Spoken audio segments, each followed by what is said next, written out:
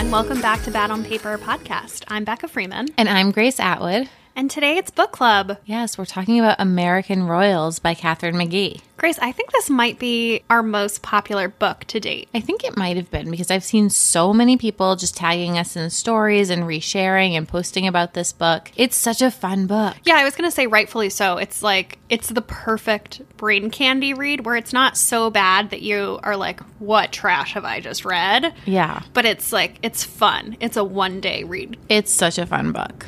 Before we get into it, though, tell me your high. So I've had a good week. I spoke at Blog Her last Thursday, which we're recording, so that was today. And it was really fun. I got to meet a lot of people. A lot of people listened to the podcast, so that was cool. And then it's kind of my birthday week. So my birthday is in 2 days. If you want to give me a present, I would love a podcast review or for you to buy a live show ticket.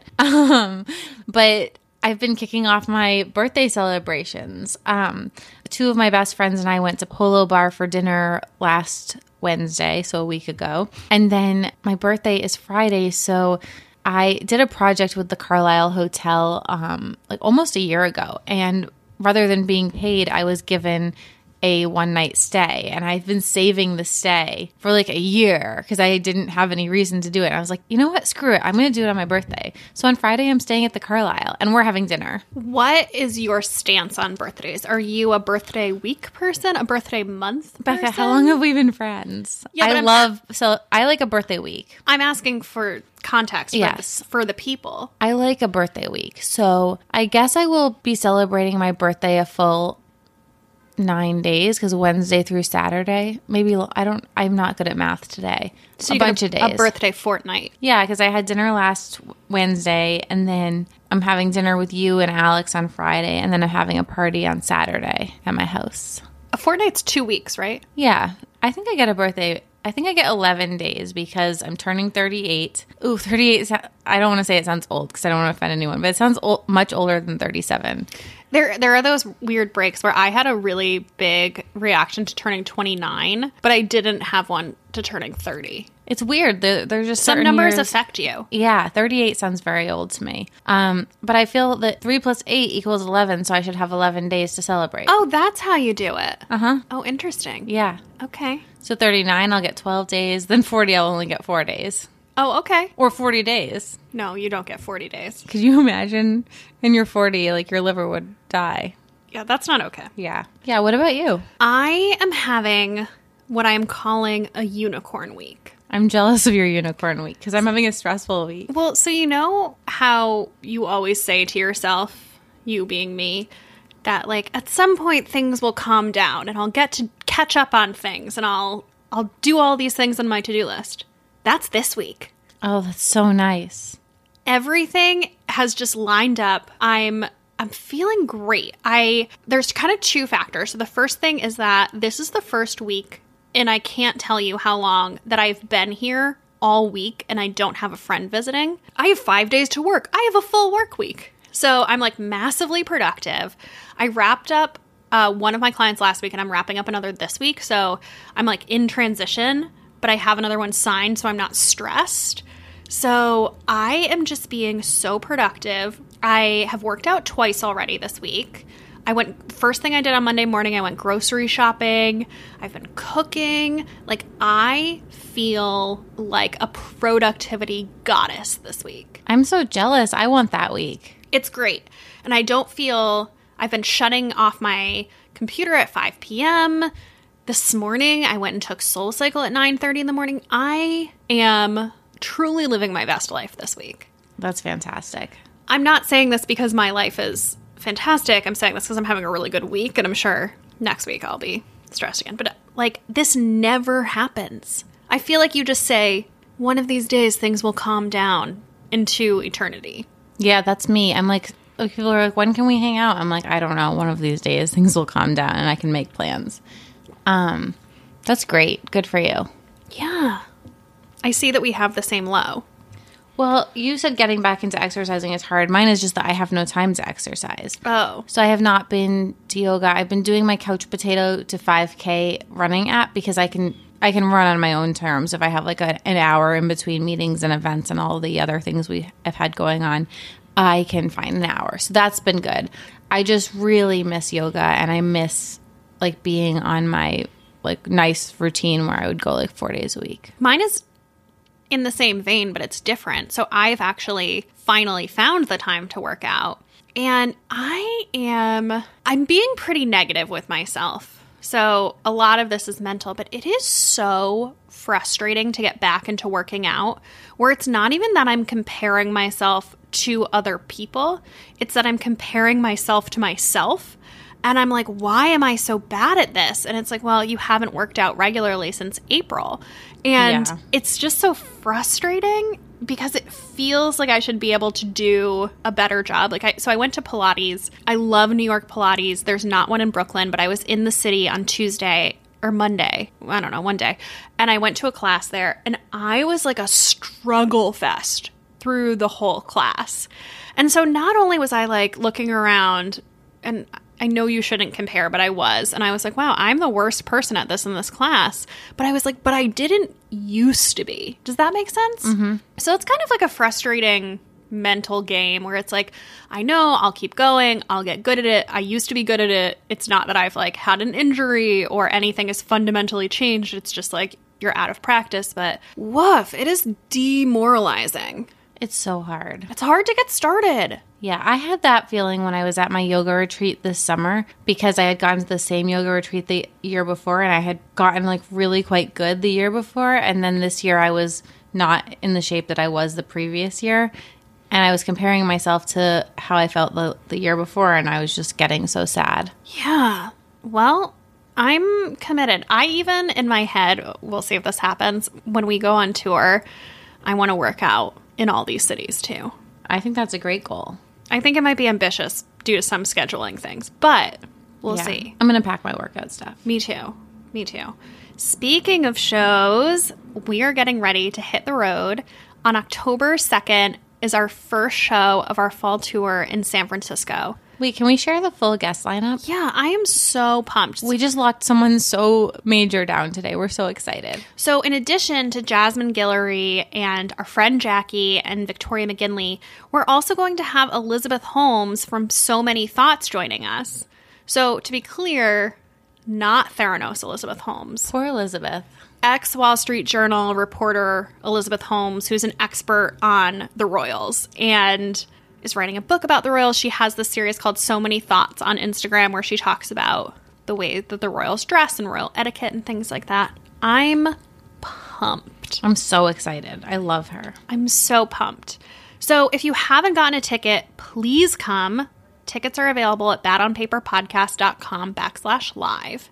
And we also have Philly and DC coming up pretty quick. So we're doing DC October 16th and Philly October 17th. And especially for the Philly people, you guys begged for us to do a show. And I feel like there are not as many tickets sold as there were people telling us that we needed to come. Everyone was like, Philly, Philly, Philly. And that's our slowest selling show so far. But I'm so excited about Philly. We have Joe Piazza, who wrote Charlotte Walsh Likes to Win. Hitha Palapu, who was a guest on the show, is going to come down to Philly to do the show with us. Olivia Munter, who's one of my favorite people on Instagram to follow, is coming. It's a great lineup. We have one more person that we're trying to get, and she's wonderful too. I'm so excited. I want all of you Philly folks to come out. I heard a rumor that in Philly, everyone buys tickets to everything really last minute. Why do you do that? It gives us a lot of anxiety. So get a ticket, bring friends.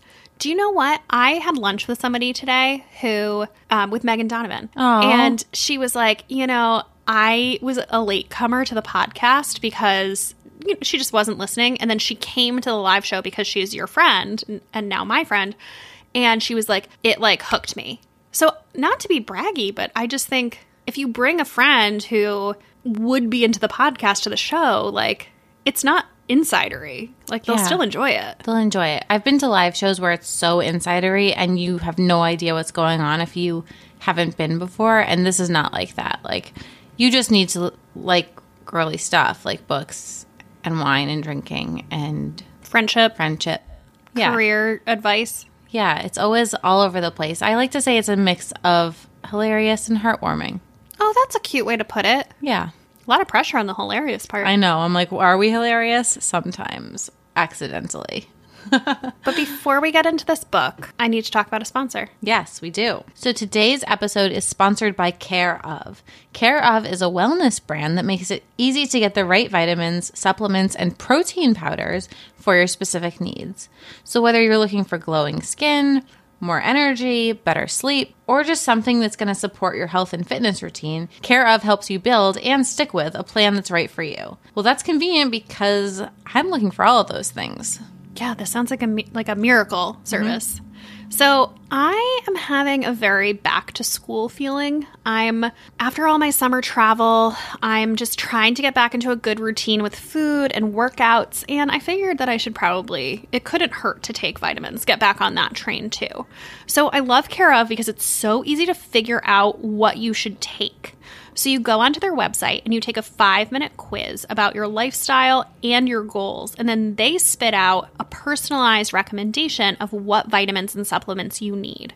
So I love that it takes all the guesswork out and it's totally personalized to me. I've been taking these vitamins for 10 months since they first became a sponsor. So when they first became a sponsor, they gave us a month to try, and I loved it so much. I just love that I feel so to use their words, taken care of, because they literally tell you everything you need. Like, I feel like with supplements, I'm like guessing. I'm like, do I need that probiotic? Like, you're like, everyone else is taking it. Yeah. Maybe I need vitamin D. Maybe I need vitamin C. Like, what do I need? So it just makes it so much easier. And I just like it that they send it to you right to your door so you can't forget. And I love the convenient daily packs. We're going on tour, so rather than like having one of those fancy pill pack cases or worse, lugging like all of those bottles with me, I just grab 2 or 3 packets and I'm set. I also love that I can trust the quality of these vitamins, which is definitely not the case with all brands. If you want to fall into a scary Google hole, just look up vitamin brand quality. Yeah, it's easy to see where they source their ingredients from, and I know that Care of prides themselves on using the highest quality ingredients. So that makes me feel really good about taking vitamins from them. So if you want to try Care of, you can get 25% off your first Care of order. Go to takecareof.com and enter code BOP at checkout. So again, that's 25% off your first order. Go to takecareof.com and enter code BOP. So this book, Grace. Oh, this book. I love this book. We're going to do the plot summary so that everyone is caught up and knows what we're talking about. Yes. If you haven't read the book and you plan to, there are definitely spoilers. So either fast forward ahead or lean into the spoilers. Mm-hmm. Okay. So this month we read American Royals by Katharine McGee, and this is actually the first time that we've had a repeat author. Yes, we read The 1000th Floor, I don't know, like a year ago. And that was her first series. So she wrote 3 books in the 1000th Floor series, and then this is her second series that just came out. So basically American Royals looks at an alternate reality where George Washington was the first king of America instead of the first president. So now, in present day, America has a monarchy, and it's ruled by his descendant, King George IV. And this younger, hipper, newer King George, his daughter, Princess Beatrice, is being groomed to take the throne as the first female monarch. So Beatrice is 21 years old and she is very single. I can relate. I can relate. I know, that's jinx. Her parents suggest fixing her up with men from suitable families, trying to find her the right husband, who will ultimately become America's first king consort. So meanwhile, Beatrice has 2 siblings. They are the unruly twins, Samantha and Jeff, and they have just returned from a post-high school graduation tour of the world. Doesn't that sound nice? Yeah, that sounds really nice. So then there's Nina. So Nina grew up with the twins. Her mother was the king's chamberlain, something that I've read this whole book twice, and I am still not sure what that means. Yeah, I have no idea.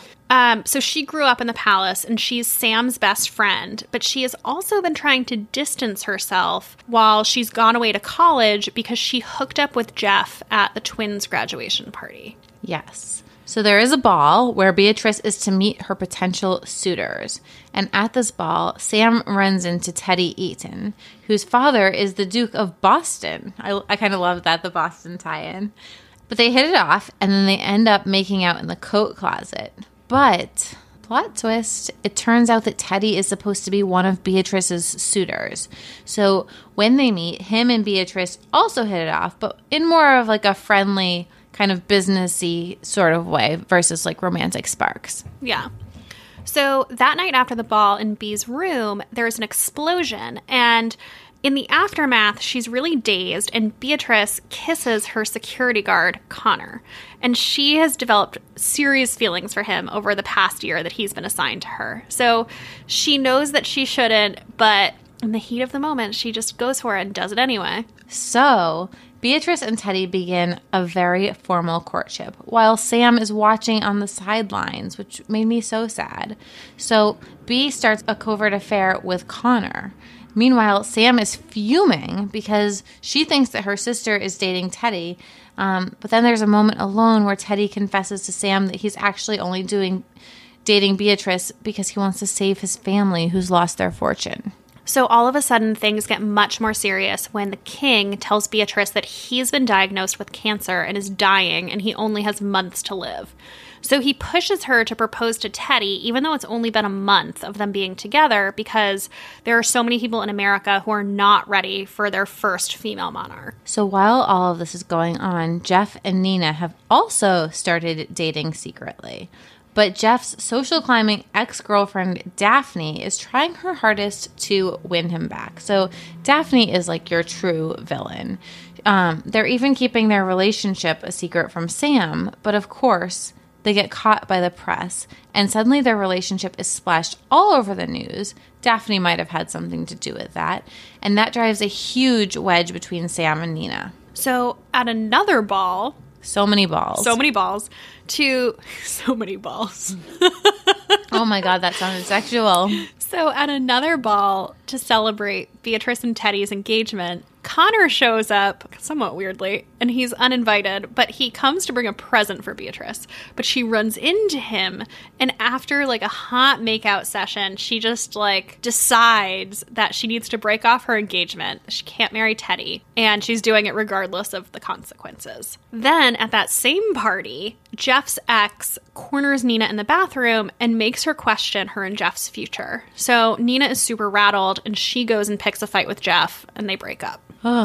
So later that night, Beatrice tells her father she won't marry Teddy, tells him that she's in love with Connor. But her father withholds his consent, so she can't be with Connor. Just as their argument is reaching its peak, the king goes into a coughing fit and he collapses. So after a day at the hospital, the whole royal family is sitting and waiting to see what will happen. The king dies. So at the end of the book, we're left with Beatrice unwantingly becoming the queen. Oh my God, so dramatic. And Katie, I know Katie is listening, and we're so resentful, Katie. We can't wait a whole year for a sequel. This book was like a roller coaster of feelings. Mm-hmm. I loved it. It was so heartwarming. I definitely cried at one point. And at the end, well, first of all, the ending gave me chills, but then I was so angry. I was like, how dare you leave it there? Yeah. Ugh. Wait, so let's talk about Beatrice. I felt so badly for her. Did you like her? I liked her. I liked that she... No, I don't know. Okay, so I liked that she was going to be the first female monarch. Like, that's a badass thing to do. Yeah, of course. I also felt really bad for her. She had such a bad case of perfectionism, and she had so many obligations weighing on her shoulders, which comes with the territory. But she just felt like she had no autonomy. She couldn't make any of her own decisions. Like, she needed to marry the right person. Even if she didn't love him, she needed to make decisions that were not in her own best interest. Like, I think at one point she keeps saying that there's Beatrice the girl and Beatrice the future queen. Mm-hmm. And like, when those two come into conflict, she needs to decide for Beatrice the future queen. Yes. And so that just made me really sad. But I love where she was going towards the end of the book, where she was like coming into her own. Mm-hmm. So I ended net positive on Beatrice, because it felt like she was like, she stood up for herself to the king. She was like, no. She was like, consequences be damned. I'm marrying for love. Like, I don't care what you think. And then her dad killed over. So, I mean, don't know where that's going, but I liked that chutzpah. Yeah, I liked it too, but I don't know. I feel like we've talked about this before. Like, I've been like, would you want to be a royal? And you always say, yes, you'd want to be a princess. I would want nothing to do with this life. Having your whole future planned out for you. Like, I know you get like all these beautiful dresses and you get to live in a palace and like there's lots of cool things. But I don't think I could handle having my whole life just laid in front of me and been like, these are what you will do. This is who you will marry. You will produce 2.5 children and there must be an heir. So here's where I would like to be a royal. I would like to be the Samantha. Yeah. I want to be the spare. I want to be the prince. You want to be Prince Harry? Yeah, I want to be Prince Harry. I want to be the person who gets the perks but can be the fuck up and there's not a lot of, like, obligation sitting on your shoulders. Like, do you remember what a wild child Prince Harry was? Yeah, he was crazy.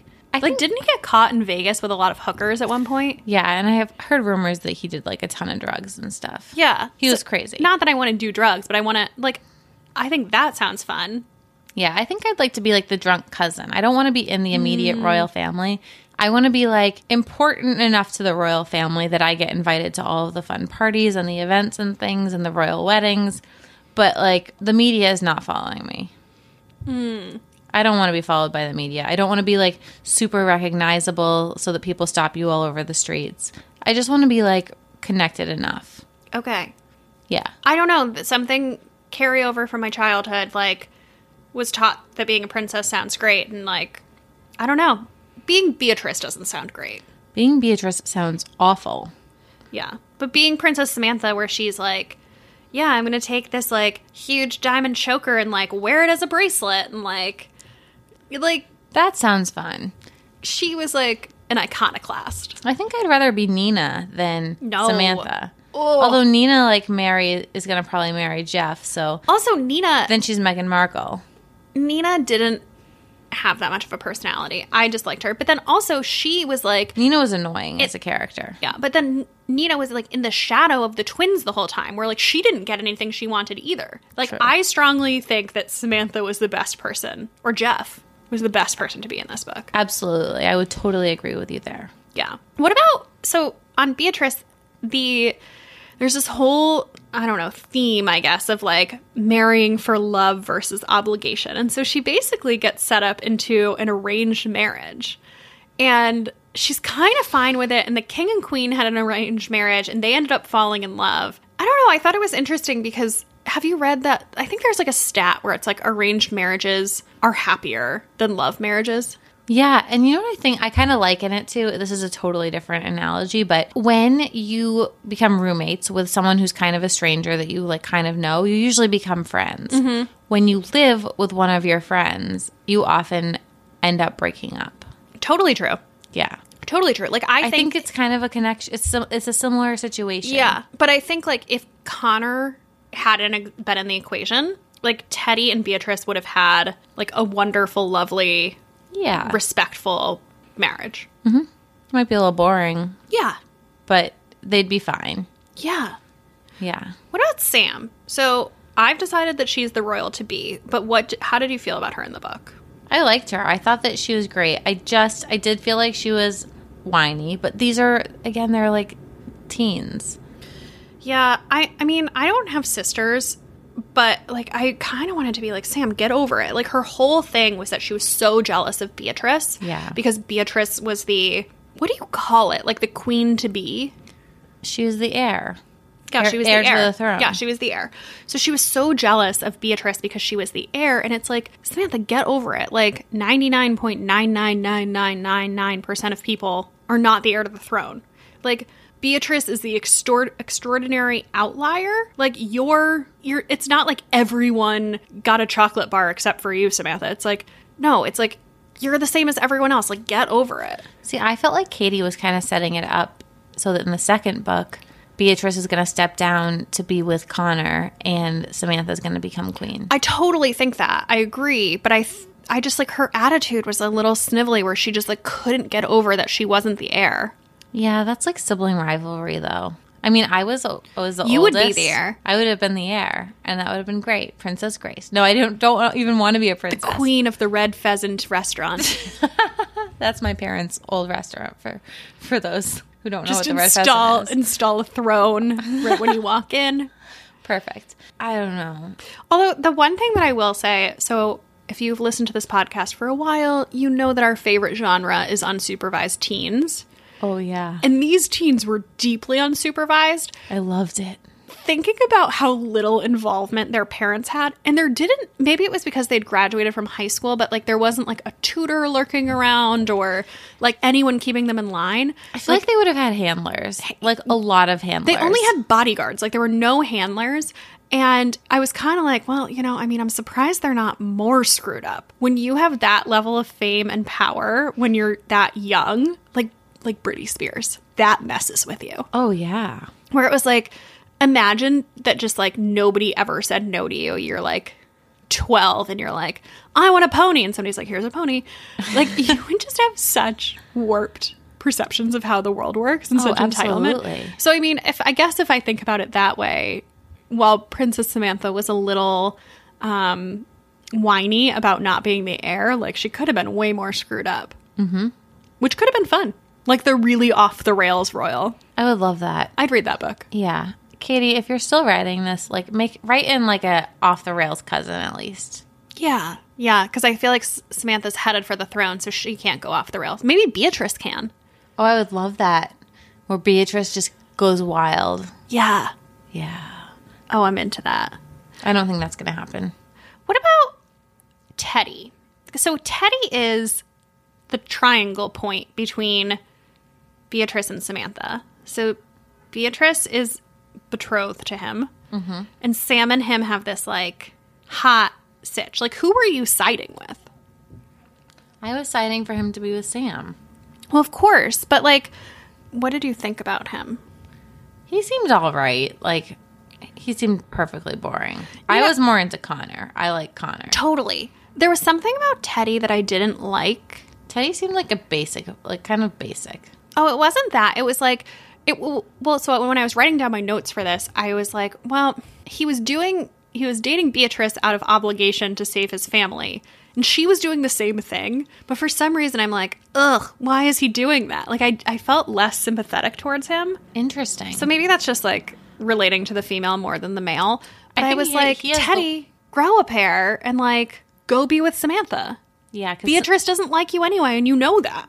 And I mean, if he married Samantha, in theory, wouldn't Samantha be able to help his family too? That I was so unclear on. So confused me. He confesses in this moment to Samantha. They're in Telluride in the hot tub, and he is like, I am only doing this because my family has lost their fortune, and this is the only way to save them. And I was like, but how are they being saved? Like, are the Washingtons going to pay for, like, give them money? Or would there be like an influx of industry because Boston was like the territory of like the king?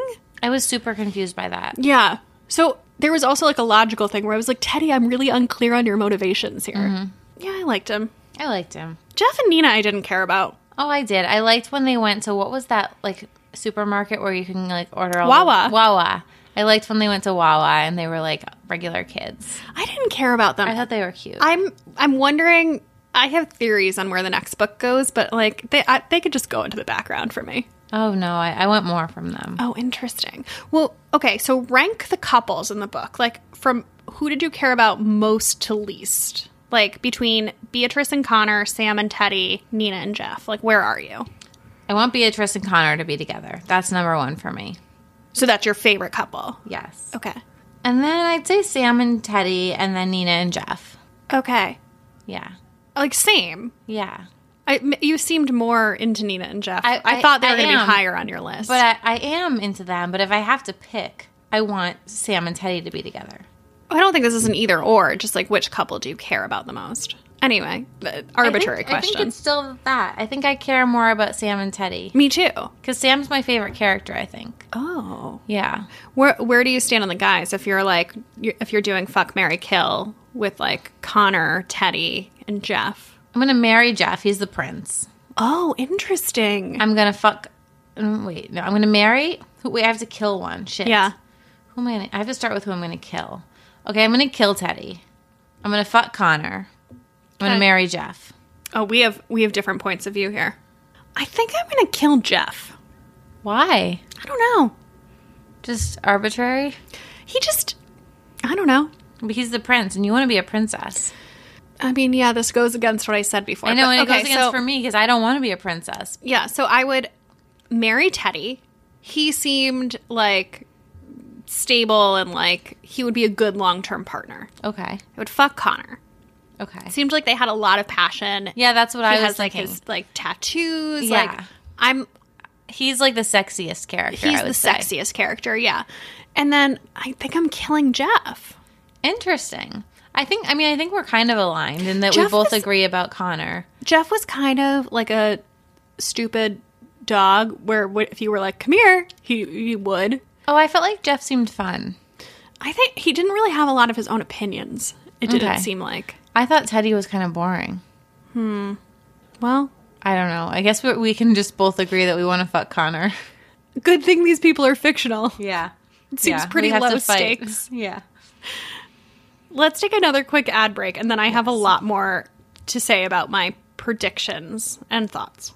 We are really excited to announce a new sponsor, Equilibria. So Equilibria is a medical-grade CBD company created by women for women, though it's totally fine to share it with your guy. So they own their own organic farm in Colorado with quality and transparency in everything they do. I absolutely love this brand. So my favorite thing about them is that they're really dedicated to helping every single member or customer with personalized dosing to help you find the right routine. So when I first started working with them, I got paired with a dosing expert and I explained my two biggest problems. My biggest problems are sleep, both falling asleep and staying asleep, and period cramps. So on the first day of my cycle, I get like massively bad period cramps. The dosage expert gave me a little program. Right before bed, I take the daily drops. That helps me fall asleep. And then I take a soft gel, which actually helps me to stay asleep. And then there's a relief cream, which is absolutely amazing. So I've been using the products about a month now. My sleep is getting better. But what I noticed the biggest difference in taking CBD every day is that my cramps are so much better. So they were barely noticeable last time. So I didn't even have to use the relief cream. I thought that I was going to be using the relief cream for my cramps. I did, however, need the relief cream earlier this week. I went running and I hurt something in my side and I was laying down on my bed in so much pain, and I decided I would give the relief cream a try, and it was amazing. I was shocked how well it worked. I've tried Icy Hot and all of those different types of pain relief creams, and this is far and away the best cream I've ever tried. It got rid of the pain almost immediately. I've honestly never experienced anything quite like it. So we have an offer for you. If you go to equilibriawoman.com and enter code BOP at checkout, they will give you 15% off your first order. The beginner box is not included in this promotion, but it's equilibriawoman.com and code BOP for 15% off. Let's get back to the episode. Yes. So, you know what I thought was really fun about this book? Their system of nobility. I thought this was so fun. Teddy was the Duke of Boston. Oh, yeah, I loved that. California was orange. There was there was a Duke of Chesapeake. Yes, I loved it. I thought it was so fun. It was so creative. It was kind of as if the colonies never went away. Yeah, that's exactly how it would be. And I loved there was this detail where the Louisiana Purchase, instead of being the Louisiana Purchase, it was won in a poker game. Yes. I just thought this was really a fun twist on history. It was super clever. It was. But I kept thinking about how this fake system of politics related to our current politics, just because I have politics on the brain right now. But I mean, first of all, I was it's going to be so interesting to see what's going to happen in the US when it has its first gentleman. Is that what we're going to call it? I think so. Because I've heard people refer to it as the first man, but the first gentleman sounds... Well, it's ladies and gentlemen. No, so it's I know. the first ladies to me. I'd never seen first gentleman written out, so because I hadn't thought about this. That's what Teddy was going to be. Yeah. Well, in this case, he would be the king consort. Mm-hmm. But in our lifetime, I believe that we will see the first female president, and if she is heterosexual, then we'll have the first gentleman. Oh my God. I just want to know if we're really going to call it the first gentleman. I think that's so cute. I think so. It's so cute. I hope we do. I think it'll be really... I don't know. I'm curious to see, like, for instance, Kamala Harris. So her husband is a bigwig entertainment lawyer. So, like, is he going to would he have to quit his job and just pick out China patterns and, like, host things and, like, have luncheons? That would be so and be, interesting. like, a philanthropic man who lunches? I'm don't know. fascinated. I just want to see what happens. Yeah. I mean, it's like if Hillary had won, would Bill be doing all that stuff? But I feel like Bill would have been more gracious about it because he already got his chance to be president. So he'd Totally. be like, I'm here to play along versus, I don't know how old Kamala Harris's husband is, but like he's like mid-career versus like in his retirement. And he's like, yeah, I'll host some luncheons. Yeah. I mean, look at Michelle Obama. She had a dynamite career. Exactly. And I mean, she was Barack's boss when they started out. I know. And then she gave up her career. Mm-hmm. And I mean, she had causes of her own. It's not to say that it's like a totally fluff position. Like, I think Michelle Obama's a great example of how you can make an impact. But yeah, I'm like, is there going to be a double standard? What's going to happen? Because if the only reason I keep saying Kamala Harris is because she's the only one whose husband I know what he does. Yeah. What does Elizabeth Warren's husband do?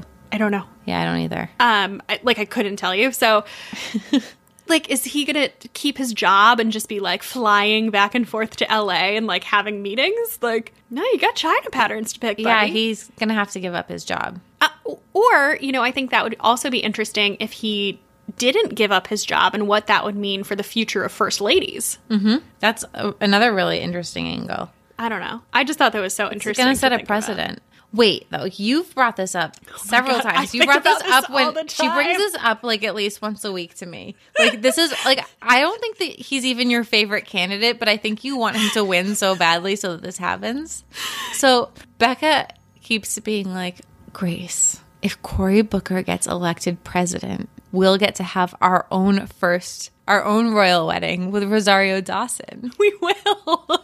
I think that's what America... She talks about this literally, maybe multiple times a week. I probably do. I think I heard this on Who Weekly. Is he even your favorite candidate so far? I decline to talk. I don't want to. Yeah. This isn't about this, but like, I think I heard this on Who Weekly, and it just like really struck a chord where I was like, oh yeah, that's what America needs right now—a royal wedding. Oh my God, would it be called a royal wedding? No, I don't know. It's no, it would be the first wedding. The first wedding. What is that movie where the president is dating that like policy advisor? She has red hair and he's like a widow. Oh, this is gonna kill me. I don't know.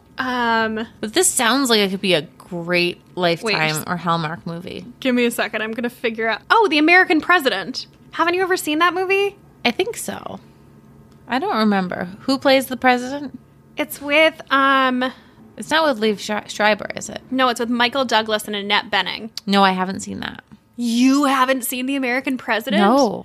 And they're like, oh, Grace, you need to watch this movie. It's a really great movie. But Okay. he's the president, and they're like in a relationship. Ooh. They're dating, and then I don't think it goes all the way to a wedding. But like, Okay. having an unmarried president would be very interesting. Oh yeah, I would love that. I Or like on Scandal, where like Yes. where Fitz and Melly get divorced, and then they're like, both dating. yes, No. I want to see this. I would love it. You know what is a really terrible, terrible book series that we will not read for the podcast because it's like way too steamy? It's a recommendation from Hitha from years ago. Is Commander in Chief? Have you read it? Yes, it's like erotic fiction where the girl is dating the president. The president is like younger than me, maybe younger than you. The president is like have to 34. No, I think you have to be 40 to be the president. I think you can be 35. I don't know. I don't know. But he's a very young, sexy president. And yeah. Wow. So guys, it's called Commander in Chief. It's terrible, but there's a whole series. Hitha got me and I like lost a whole weekend to it. It's You read great. all of them, not just the first one. Oh yeah, I read them all. Okay. But yeah, we need a bachelor president. Oh, I would love it. I want a royal wedding. I want a royal first wedding. I want the equivalent of royal tabloid gossip for us. Yeah. That would be fun. yeah. I guess the other thing that it made me think of was like Malia and Sasha Obama, like growing up in the White House, whether you're a princess or whether you're just like your dad's the president. Yeah, it's got to be weird actually growing up in the White House because and Chelsea Clinton was like that too. Whereas like But the I think Bush Chelsea sisters Clinton were was a older. little older than the Obama girls. Yeah. Like, Barbara and Jenna never lived in the White House.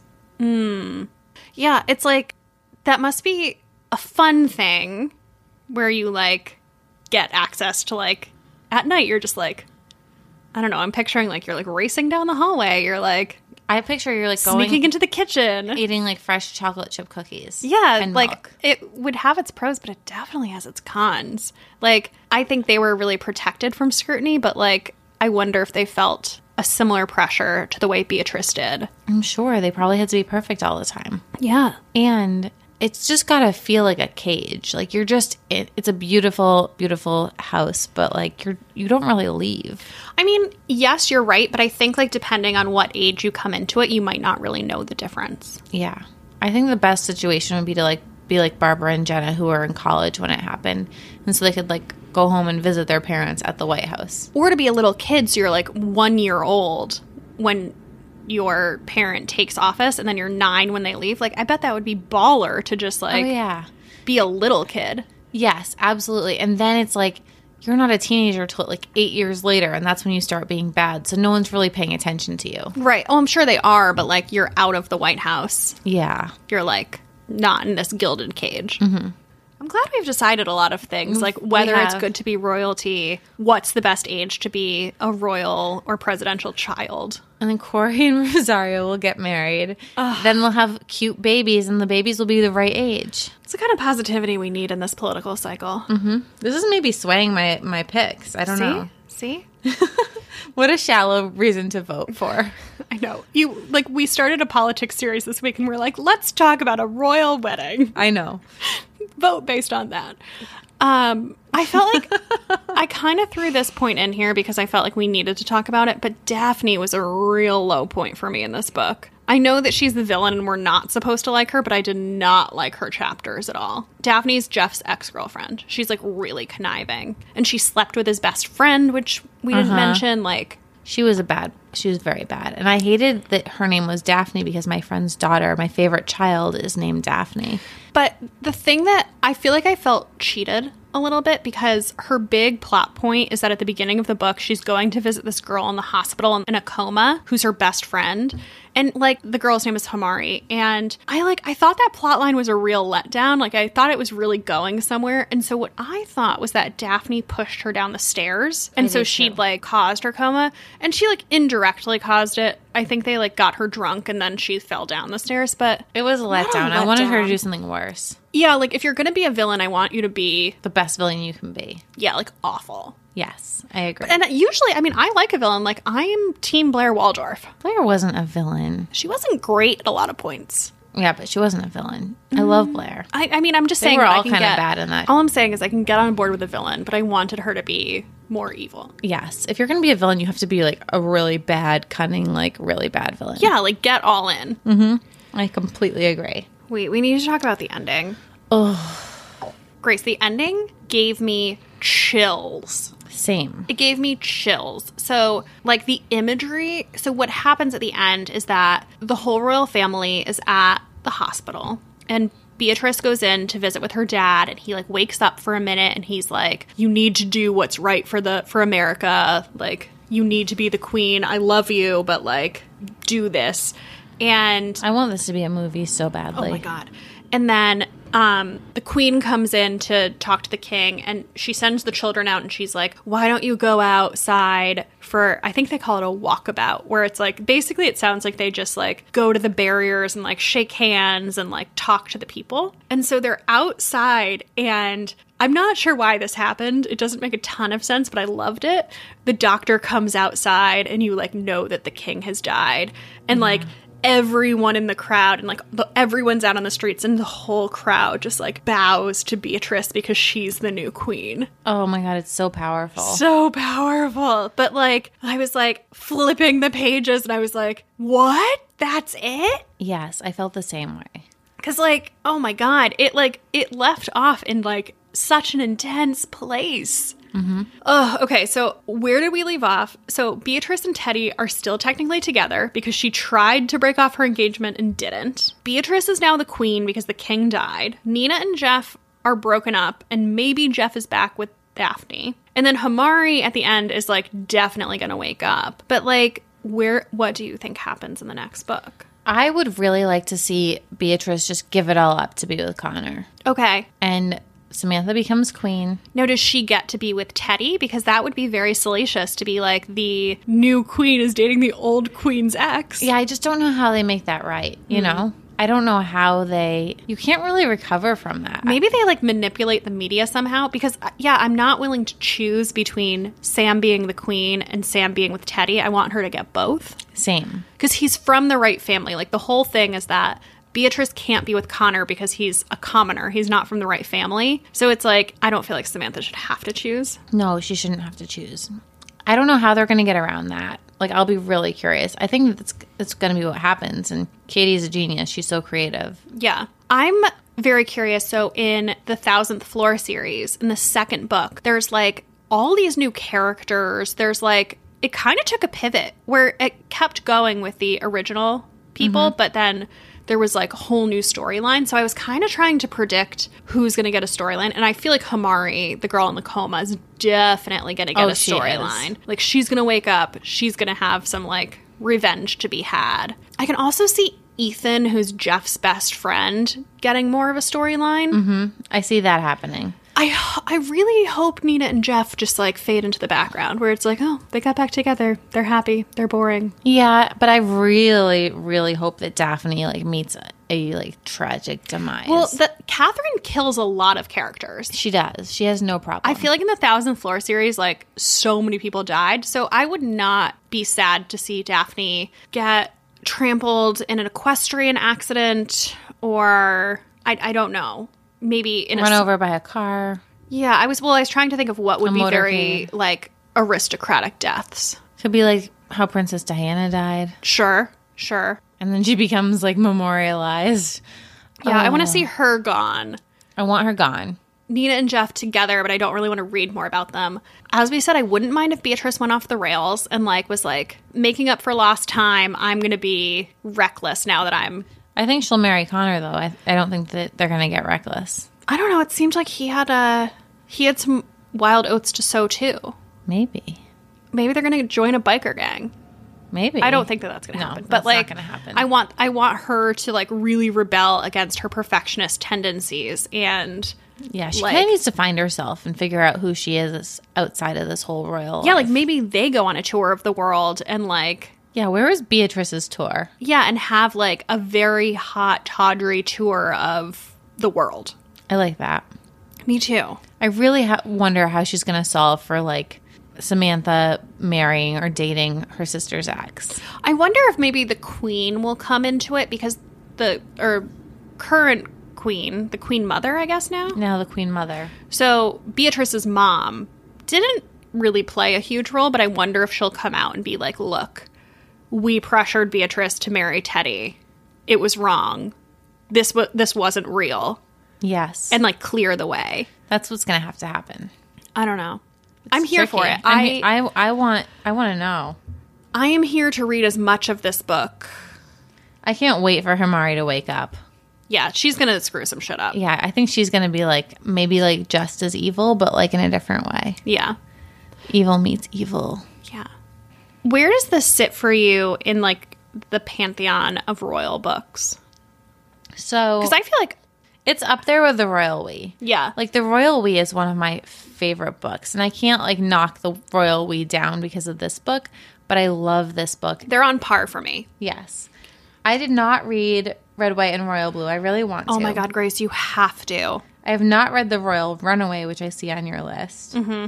Royals by Rachel Hawkins I thought was like medium. It wasn't bad. It wasn't great. Oh, I liked the first one, but not the second one. I never read the second one. Royal... It's really weird because I do not feel like I have an obsession with the royal family in real life. Yeah, I don't care. I care the right amount, you know? Like, I'm like, oh, yeah. There's so much obsession. They had a baby. Like, I like Gary Janetti. I don't know. Like, I don't feel overly obsessed. I love Gary Janetti. But for some reason, when I was making this list, I was like, wow, royal fiction is like a key interest of mine. Interesting. I feel like anytime there's that plot line, I will read it. But, Grace, you need to read Red, White, and Royal Blue. Okay. So that's new this year, and it's by Casey McQuiston, and the plot line is that the first son of the United States falls in love with the Prince of England, and it's a gay royal romance. Ooh. So it's two boys, and they're like in their late teens, early 20s. It is really good. Okay. It's very woke. There's a female president. It's so good. I love all this. I need to read it. Yeah. The Royal Runaway is also really good by Lindsay Emery. It's the princess escapes. She goes out the side door of a palace. She's in one of those countries that doesn't exist in real life, and she goes out the side door and goes undercover to become not the princess. I think she's solving a mystery. Ooh. But yeah, if anyone has royal book recommendations, clearly I will read anything in that genre. Yeah. I'll also watch anything in that genre. I mean, I love not a documentary, but I love what is all those terrible Christmas movies that have to do with royals, like The Christmas Prince. Yeah, what was the one with the baker? Oh my God, Vanessa Hudgens. The Vanessa Hudgens one. She That's plays two so characters. It's so bad. It's so bad. Watch that. I loved it. Yeah, or the what are the ones with the blonde girl who's the princess and she's a journalist and she The Christmas Prince. That's what it's called. And there was a second one. Yeah.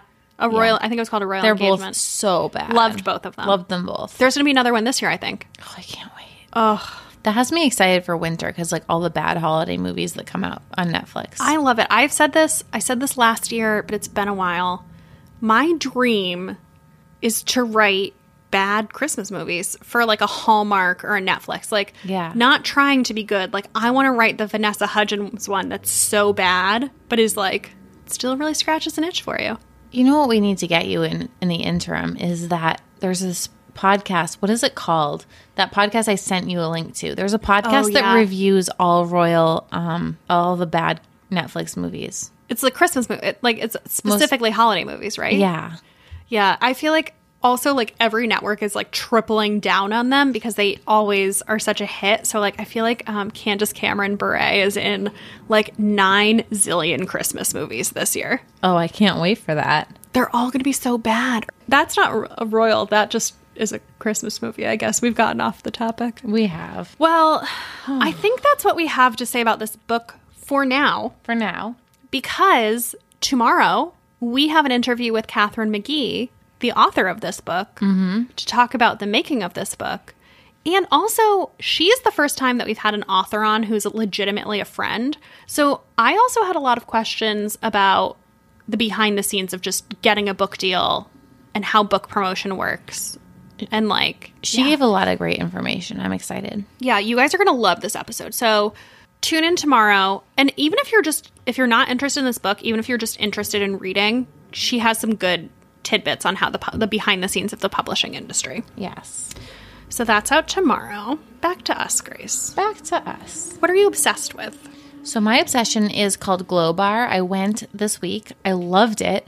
But it's something that I get to go to lots of fun things for my blog. But a lot of times they're really expensive and not something I would keep doing with my own money. This is something I would absolutely keep doing. So it's a $65 30-minute facial, but they only do the really serious stuff. So you wash your own face and then they get into it. So I had, in my 30 minutes, I had dermaplaning, I had a lactic acid peel, and then I had my favorite, which is microcurrent. Have you ever had a microcurrent facial? No.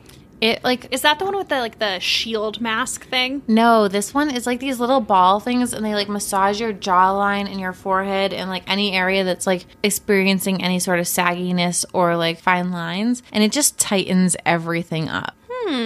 But I just feel how long does it last for? A week. Okay, so it's short term. But it also trains your facial muscles. So the idea is that if you keep doing it, it will have longer term effects. I see. But I've gone to Tracy Martin for a microcurrent facial, and mind you, they invited me in, but their regular price is $500. Too much. And even just to leave a tip on that is $100 for me So I want somebody to change my mind. But I always prefer a massage to a facial. But sometimes I just feel getting a facial is somebody doing your skincare routine for you.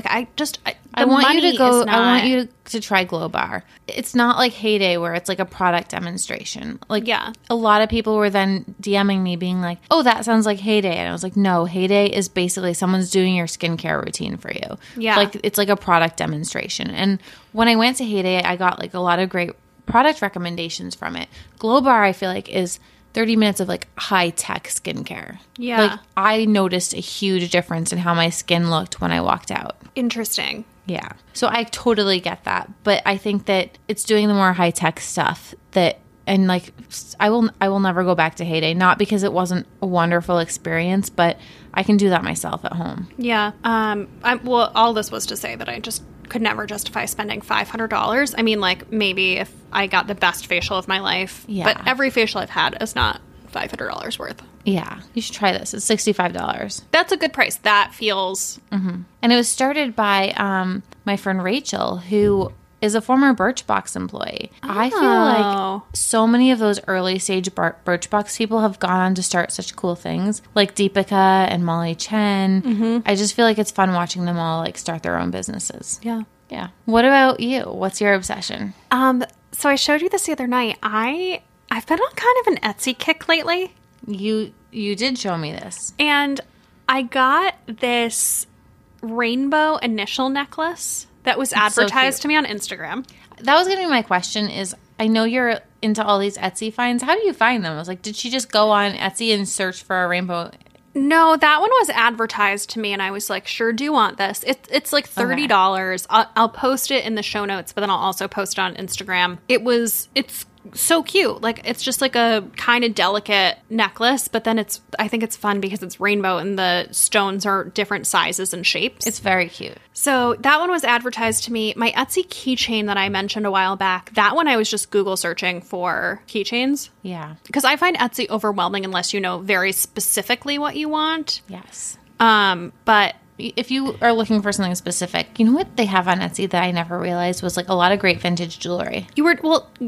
was it you who was telling me that Etsy is great for rugs? Or maybe that was Jackie. Yes, I got my rug on Etsy. There's a great shop full of Turkish Osaka rugs. That's where I Yeah. got my kitchen runner. Yeah, that's like kind of like a little known secret. Yeah, Etsy's got some cool stuff. Yeah. What about on Instagram? So mine is something that Alex, our friend, had told me about. It's called Airmail Weekly, and it's Graydon Carter's new email newsletter. It comes to you every Saturday at 6 a.m., but the Instagram for it is really clever. There's a lot of fun stuff on there. It always makes me laugh or like I learn something. It's great. It's just done very well. What about you? Well, so I was going to say an account where I saw a meme that I like remember liking, but now I can't find it. So I don't know that I have one. So I'm going to use mine to tell you that I got the Instagram handle for Bad on Politics. I saw that. I don't know if we're going to do anything with that, but I'm I glad thought you it would be reserved good it. to have. And I have it. It doesn't have I think that an icon. We're Yeah. the only followers, but I'm just telling you that it exists. And depending on where this series goes, there may be content there. Cool. But yeah, I can't find the thing that I wanted to share. Okay. Whoops. What about on reading? And reading, I am still reading. Well, I just started it. Fleischman is in Trouble. And you don't like it so far. No, I'm not really into it. I feel like that's like a sacrilege, and everyone's telling me I should love it, but I'm just, I have to. I'm going to read some more of it tonight. I mean, listen, I didn't like Where the Crawdads Sing, and everyone is like so hopped up on that. Yeah, I feel just bored by this so far. Yeah. I liked Fleischman is in Trouble, Okay. but I can see where one might not. Yeah, I just don't like it. And I'm going to keep reading. Probably, I'll give it another 50 pages, and otherwise it's getting put down. Okay. I'm giving it back to you. Okay. Yeah. I'm also having kind of a bad reading week because I had to reread this book to be ready for the Yeah. episode. So I put down my reading to do that. I'm still reading The Girl Who Never Read Noam Chomsky by Jenna Casal. I'm just going to pretend that's how you say her name. I don't know how you pronounce it. Grace, love this book. It feels, I'm going to say a bunch of maybe weird sounding things. One, it feels like the kind of book that makes me feel smart because it's like, it's very literary, like MFA-y fiction. Okay. So it feels like something that I would like to read in a coffee shop in a foreign country and be like, look how smart I am. Okay. But it's still enjoyable. That sounds like a book I would hate, for the record. Another book that I feel that way about is like Sally Rooney's books. I love Sally Rooney's Me books. too. But it's like fiction. Okay. It's like literary fiction. Okay. So it makes me feel smart. It is about not a whole lot. So as I said last week, this was a book that was recommended by Mary Laura Philpott. The way that she explained it is that somebody sent it to her and was like, not a whole lot happens in this book, but I think you'll really like it. Yes. And so it follows this girl all through her life from college until she's an old lady. And normal things happen to her. Like, she has a life. However, there's not really a plot. Like, there's not really a lot of like tension, or like there's not the same buildup that you would get in a normal story-driven book. But it is so well written, Grace. I feel like this woman went inside my head and picked out every single one of my neuroses and like perfectly wrote them. Oh, wow.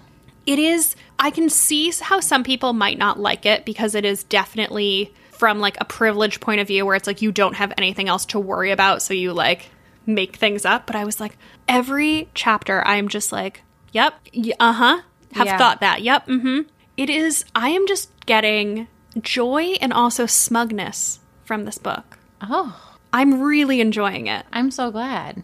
You have it. You should read it too. Yeah. Although now I don't know that you'll like it. Because it did remind me a lot of a female version of Fleischman is in Trouble. Okay. But I'm loving it. Well, I'm happy for you. I don't know that this sounds like something I like. I will read it at some point because I have it. We'll do that. And in the meantime, if that doesn't sound good to you, we announced all of our fall book club picks for October, November, and December. They are on Instagram and in the Facebook group. It's a great lineup. For October, we are going to be reading How Could She by Lauren Beckling with Carly Hellinger from... Carly the Prepster. I still want to say Carly College Prepster. I was going to say from @Carly, and I was like, that's not very descriptive. Yeah. Anyway, we're so excited. I loved this book, and there's so much to talk about. And it's very different than this month's book. I feel like we have a good variety going. I loved this book. But in the meantime, if you would like more of us, you can follow us on Instagram @Bad on Paper Podcast. We now have swipe up links. Yes, we do. Thanks to all who followed. Join our Facebook group where there are books and more. I'm on Instagram @Becca M. Freeman. I'm on Instagram @Grace Atwood. And you can buy tickets to our live shows in San Francisco, DC, Philly, Atlanta, New York, or Dallas, or all of them at our website. Come on tour with us. Yeah, badonpaperpodcast.com /live. Okay, bye guys. Bye.